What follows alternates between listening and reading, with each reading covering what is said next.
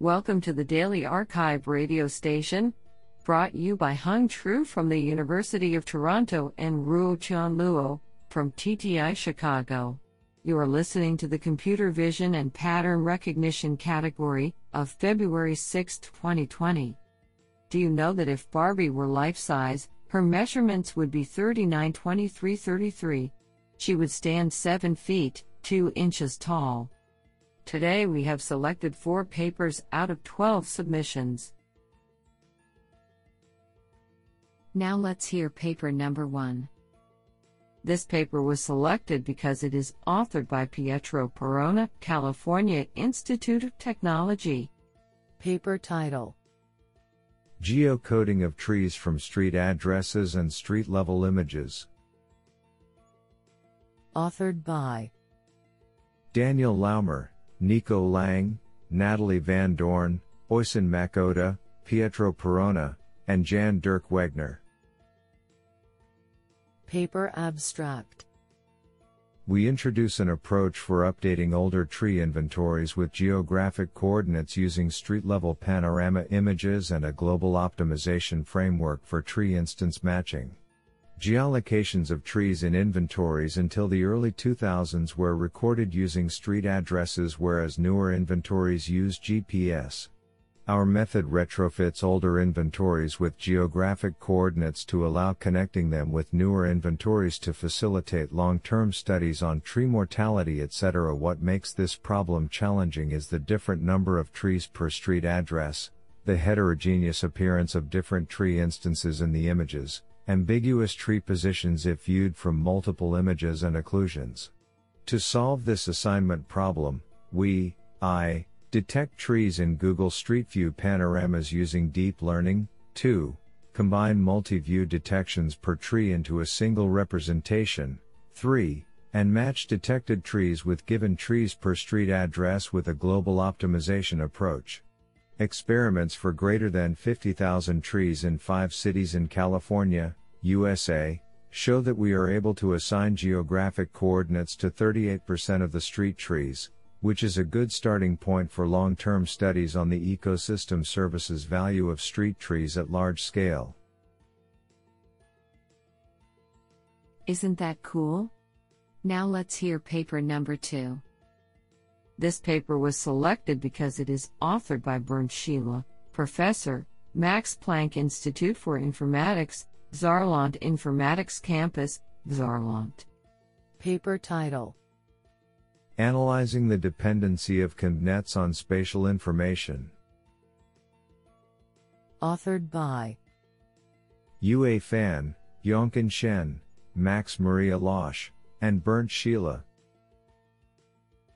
Paper abstract: Intuitively, image classification should profit from using spatial information. Recent work, however, suggests that this might be overrated in standard CNNs. In this paper, we are pushing the envelope and aim to further investigate the reliance on spatial information.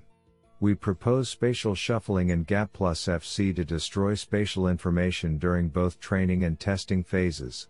Interestingly, we observe that spatial information can be deleted from later layers with small performance drops, which indicates spatial information at later layers is not necessary for good performance.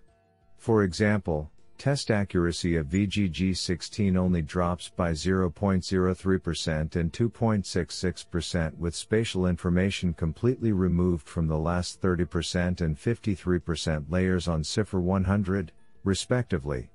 Evaluation on several object recognition datasets, CIFAR 100, Small ImageNet, ImageNet, with a wide range of CNN architectures, VGG16, ResNet 50, ResNet 152, shows an overall consistent pattern. Do you like this paper? I like it a lot. Now let's hear paper number 3. This paper was selected because it is authored by Hongsheng Li, Assistant Professor at the Chinese University of Hong Kong, and Zhougang Wang, Associate Professor of Electronic Engineering, the Chinese University of Hong Kong. Paper title: Monocular 3D object detection with decoupled structured polygon estimation and height-guided depth estimation. Authored by Yingjie Cai, Buyu Li, Ziyu Zhao, Hongsheng Li, Xingyu Zheng, and Zhougang Wang. Paper abstract. Monocular 3D object detection task aims to predict the 3D bounding boxes of objects based on monocular RGB images. Since the location recovery in 3D space is quite difficult on account of absence of depth information, this paper proposes a novel unified framework which decomposes the detection problem into a structured polygon prediction task and a depth recovery task.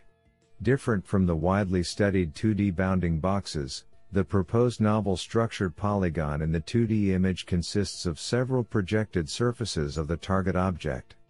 Compared to the widely used 3D bounding box proposals, it is shown to be a better representation for 3D detection.